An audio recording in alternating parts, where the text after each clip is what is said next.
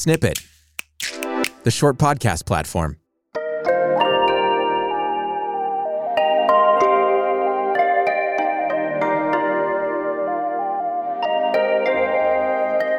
This is Check Your Privilege, the podcast. Let's welcome anti-racism guide, mental health activist, and founder of the Check Your Privilege movement, your host, Maisha T. Hill. Hey friends, welcome to the Check Your Privilege podcast. I'm your guide on this journey, Maisha T. Hill, and as always, I'm grateful to be in community with you. Vida is a dope professional person who owns Vida Loek Media. Vida Loek Media supports women, non-binary folk, and gender non-conforming beings who are community builders and leaders with their AV, music, technology needs for their online events and projects. We focus on these things such that our clients can show up and focus on cultivating connections with their communities. Welcome, Vida. Hello, thanks so much for having me. Thanks for being here. You are an amazing being outside of what I just read. So I would love you to name yourself for yourself and do a round of who are you? Are you down for that? Yes, and I'm nervous. It's all and good. I'm excited. Yes. So essentially, I'm going to ask you, who are you? And you're going to respond to me with a one-word answer. To be a verb, an adjective, a descriptor to describe who you are. You ready? Yes. Okay, Vida. Who are you? Love. Who are you?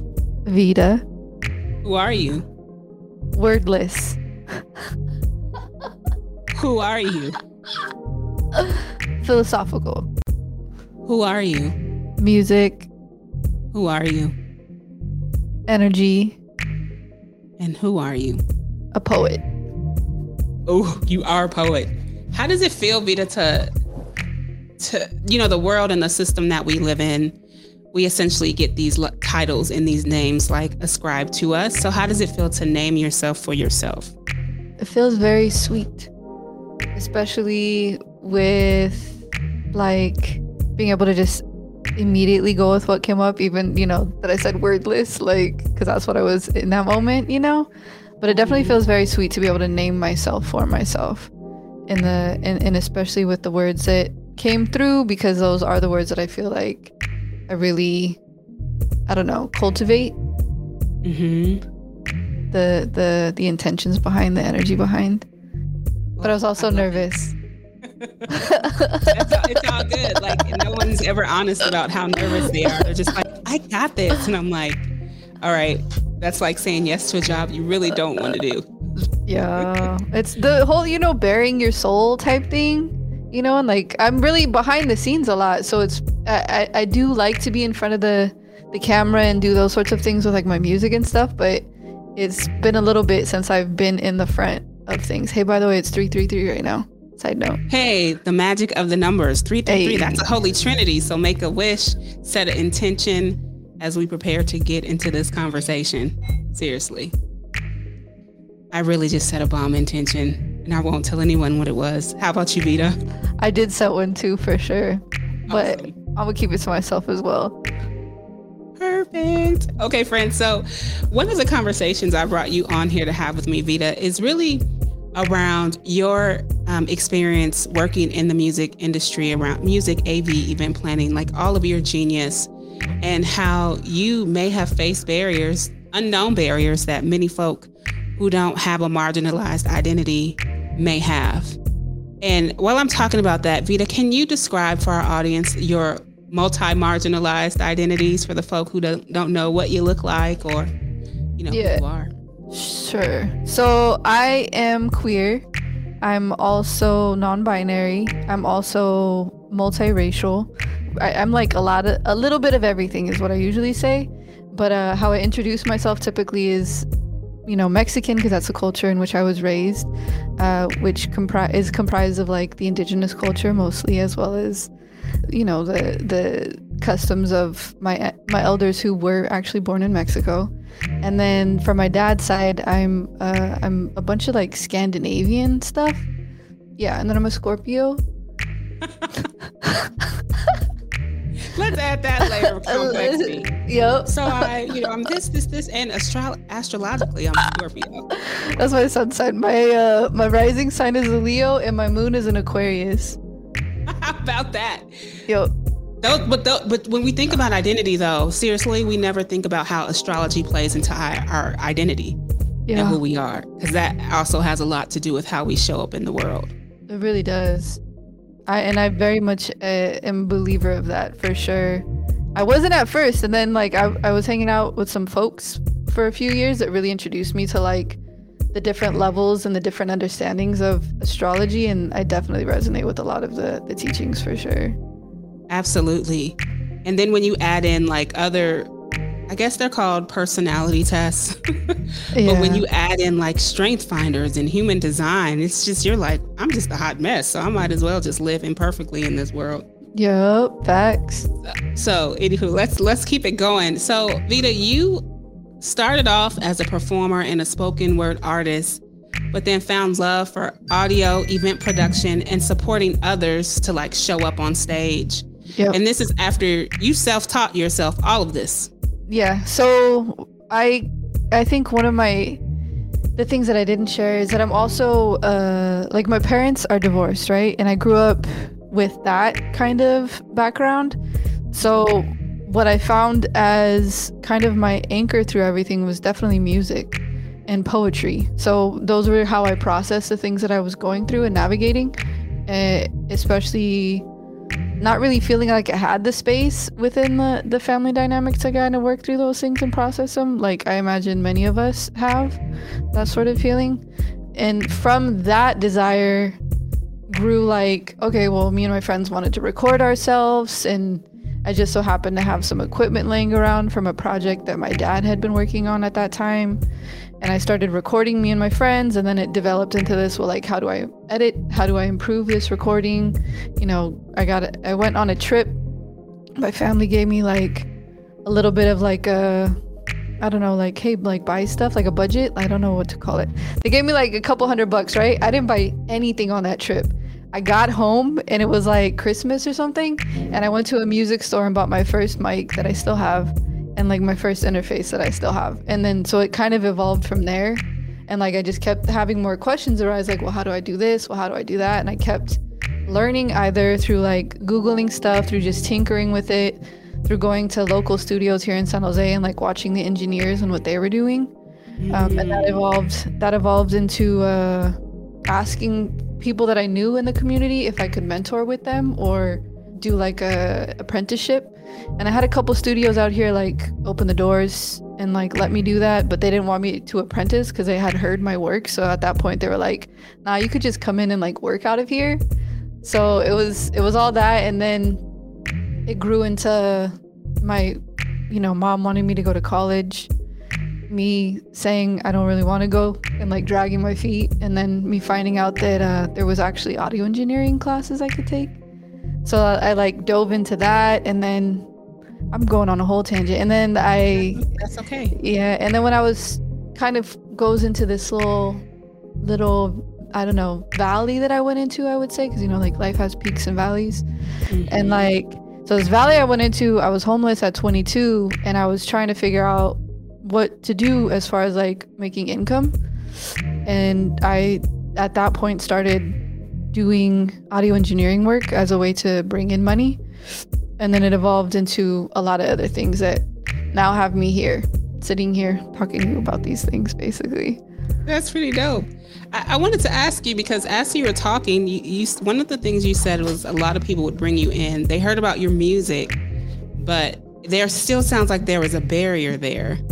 Like you could use the space, but it's like you're not welcome here. Is that kind of the vibes you got from that?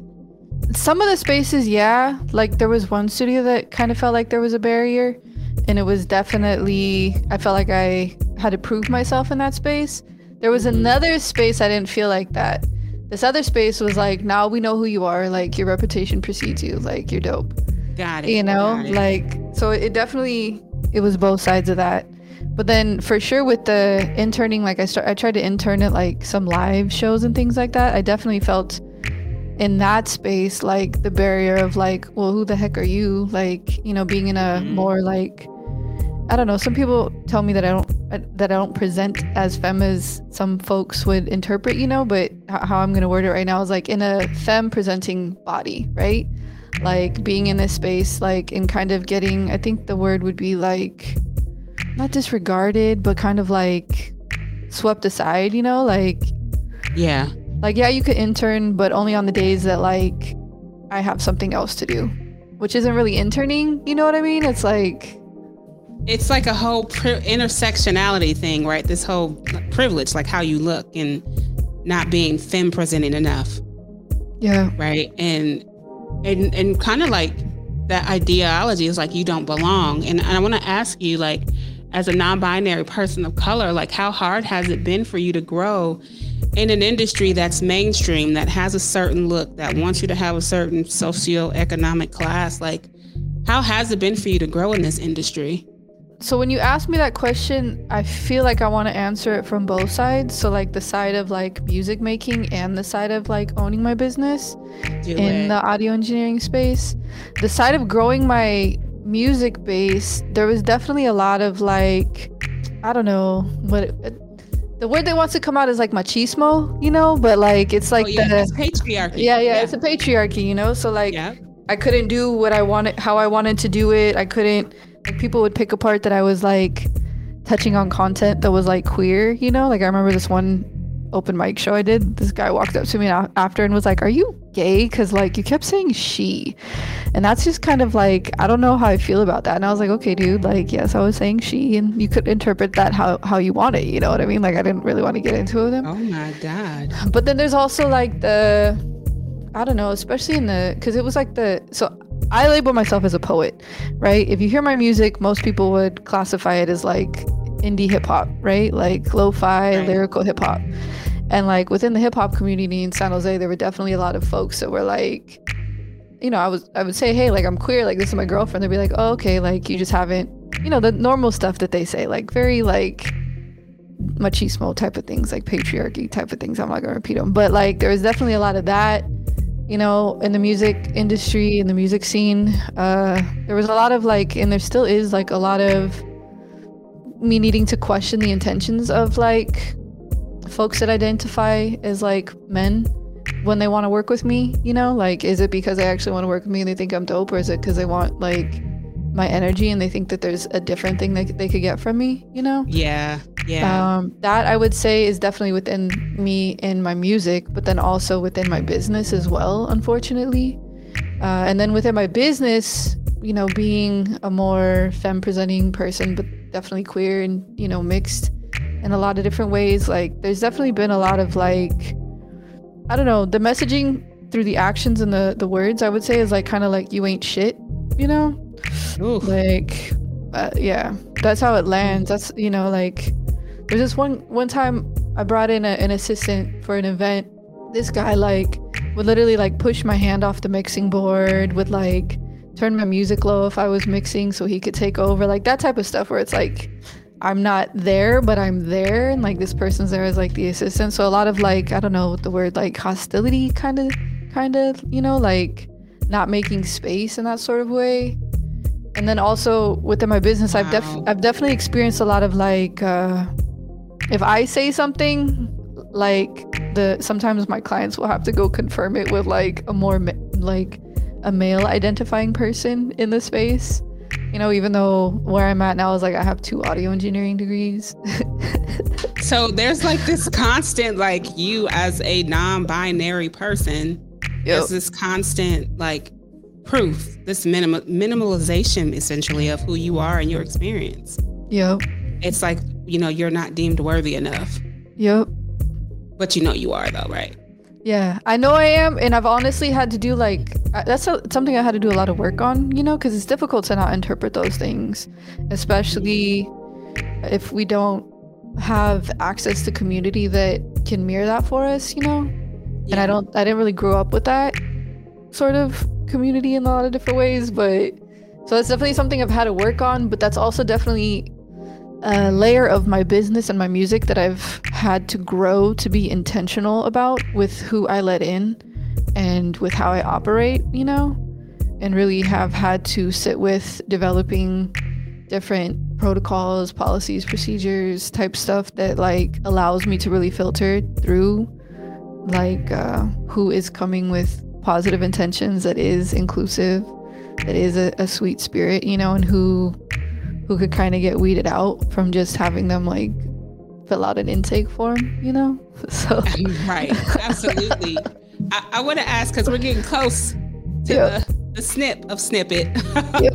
But I want to ask you, we're coming in the hills. We're prepared. It's Women's History Month.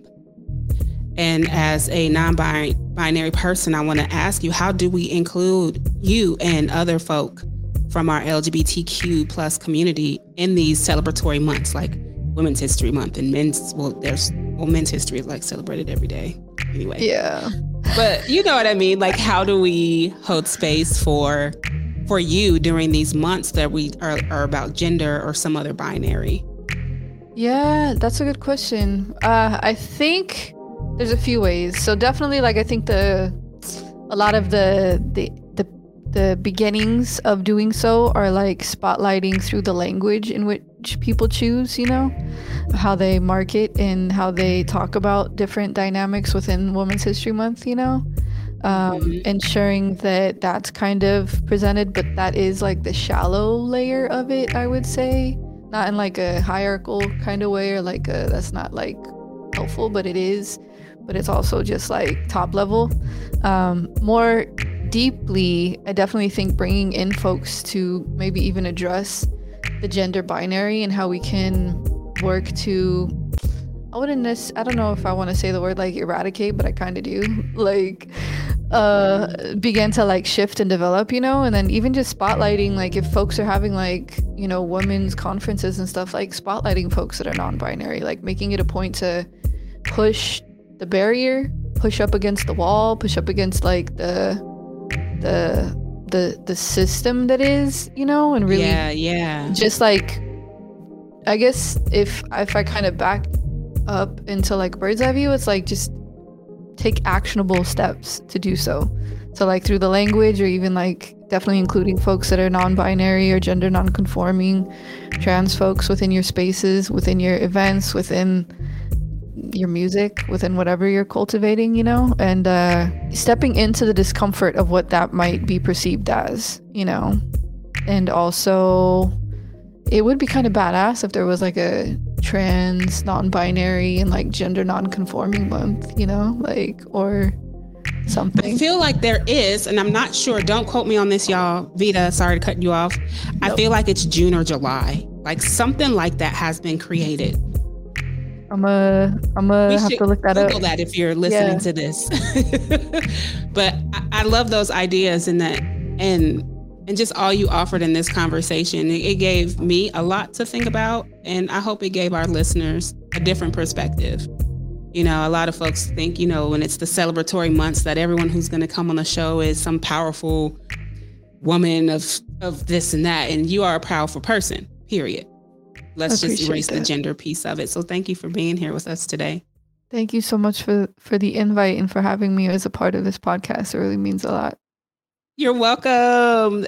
For you all, if you guys want to get to know more about Vida and their work, we'll put that link in the show notes. And again, friends, as always, until I see you all again, keep living into your work. Peace.